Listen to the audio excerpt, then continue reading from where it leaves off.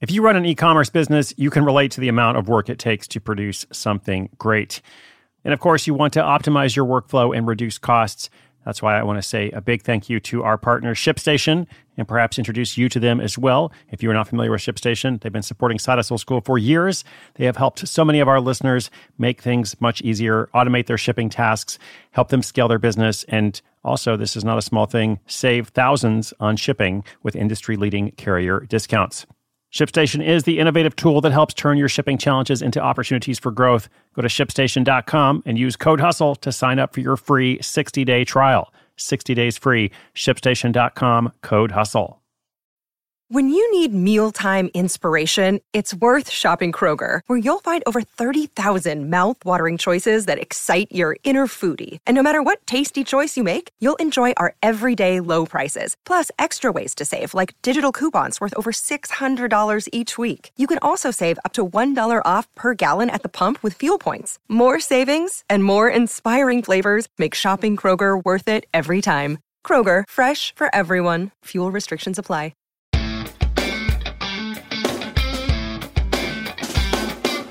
Greetings, hello, and welcome to Side Hustle School. My name is Chris Gillipo, your host. Welcome as well to our Throwback Thursday segment, weekly segment where we take an in-depth look at someone whose story has evolved since we first featured them. Now, last week we heard from Maggie Palmer. She is the founder of Pep Talker, Pep Talk Her, an app that has helped more than 60,000 users, mostly women, negotiate a pay raise. So that's pretty cool. Today, in our latest feature, we'll hear from Melissa Moore. Now, Melissa is from Atlanta. She's the founder of Strike a Match. We first featured her in episode 665, which was like 1,000 episodes ago. Chemical analyst strikes a side hustle matchstick. That is indeed her business, selling matchsticks. And you might think, can you actually make money doing that? Don't matchsticks cost just pennies? And aren't they essentially a commodity? Well, evidently, she has figured something out because since we first told her story more than 1,000 days ago, not only is she still going, she is now doing it full time. And she sells on her own website, through Shopify, I believe, on Etsy, and on Amazon. So she actually has 3 stores. And in fact, she stays so busy during the fourth quarter, Q4, that she sometimes has to close the website. Like close the website to sales and say, hey, too much business is coming in. Which is, of course, a good problem to have. I thought that part was especially interesting as I was working on this update. So let's hear more about it from Melissa. Melissa Moore, and I'll come back at the end to wrap us up.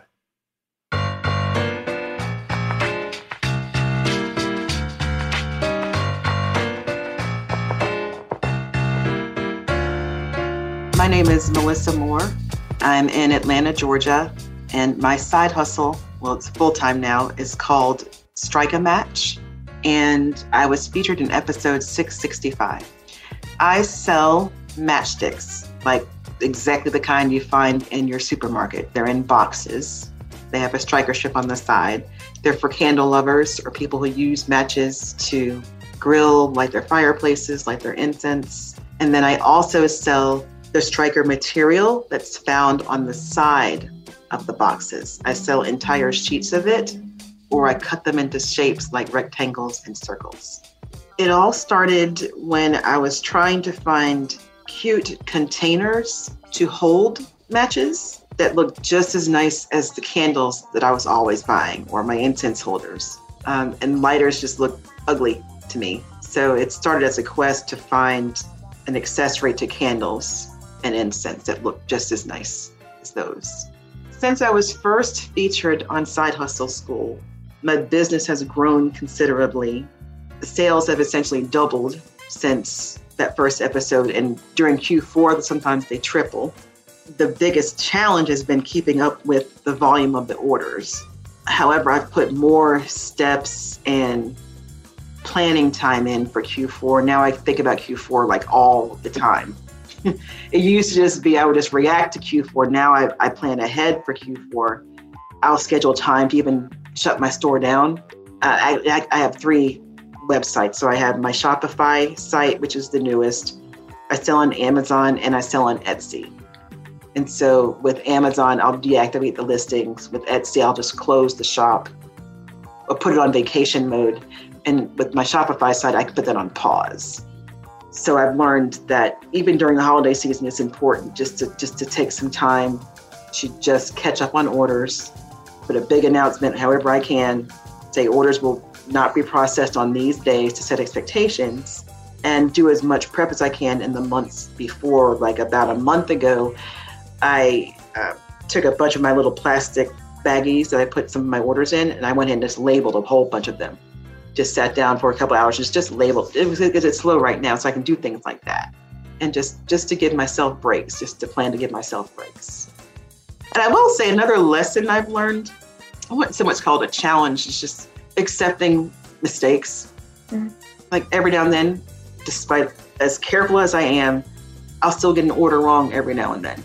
And just the other day, even because I'm actually in a new apartment right now, and I was talking to a consultant and spilled a drink, of course, on my keyboard. So I had a pile of papers on the side. I took the papers, put them in my bedroom. This was the beginning of July. And for some reason, just 2 days ago, I knew I had to go through that pile of paper anyway, but something clicked to just go through the papers just a little bit just to get things started. And of course, I found a pile of orders where I printed the packing slips, I printed the labels, and I had no idea they were there. And at first I freaked out thinking, oh my God, how many orders is this? Oh, this is gonna take forever and when I finally sat down, it was just 10 orders, right? And just last night, I thought it would take me an hour to go through all of it. It was just 10 orders, 20 minutes. I emailed everybody. People started responding right away. Oh yeah, no problem. Go ahead and mail it out. Only one person said, oh, can you maybe expedite it? And I was like, well, see, I panicked. I panicked for not for nothing, but it just wasn't nearly as big a deal as I thought it was going to be. And I find it's so easy to get in your head and freak out about a mistake you've made. But once you really sit down and address the mistake, it usually isn't as bad as you think it is. And I've heard other people's, failure Fridays or turn back time episodes where, the manufacturer had an error on thousands of their products, and I've never dealt with anything at that scale, but even the small ones can trip you up if you don't put them into perspective. And if I just sat down for that 5 minutes and just picked up the orders, I would have seen how small a group it was, and I wouldn't have freaked out for so long. And I find transparency is the best policy there. Hey, ma'am, I've made a mistake. Your order was supposed to ship. It didn't. Here's why. I'll ship it today if you want. Otherwise, if it's too late, I'll give you a refund. And so far, people have been great.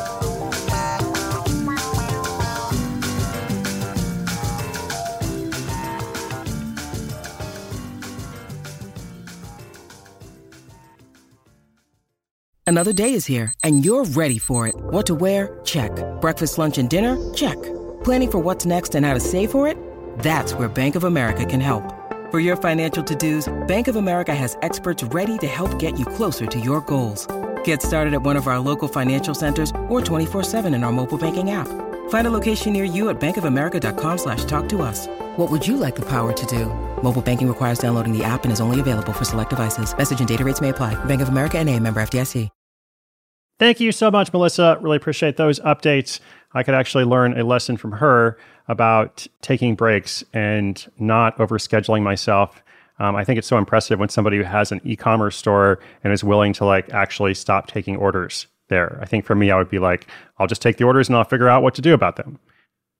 And sometimes that works. Sometimes that's the way to do it. It's good to push yourself at times. But if you want to create something that's sustainable, and something that's actually bringing you joy instead of bringing you stress, then I think Melissa's way is probably much smarter. So I will work on taking a cue from her. Check out Melissa's website at strikeamatch2.com. That's the number 2, strikeamatch2.com. Or follow her business on Instagram at strikematches. She's got some really cool stuff for sale. I'm actually going to place an order myself. I have never ordered Matchsticks online before, so I figure first time for everything. I'm also going to get some striker strips, which look pretty cool. They have an adhesive backing that you can stick to something and then, use that striker strip to strike a match. If I'm not describing this well, it's because I haven't tried it before. So I will do so and report back. If you have a question, if you have an update for us about your side hustle, sidehustleschool.com/questions. Thank you so much for joining me today. By the way, this was episode 1699. Tomorrow, episode 1700. How about that? 1700 coming up. I'm so grateful to our wonderful community all over the world doing awesome things, and I can't wait to bring you so much more. Much more is on the way. My name is Chris Guillebeau. This is Side Hustle School.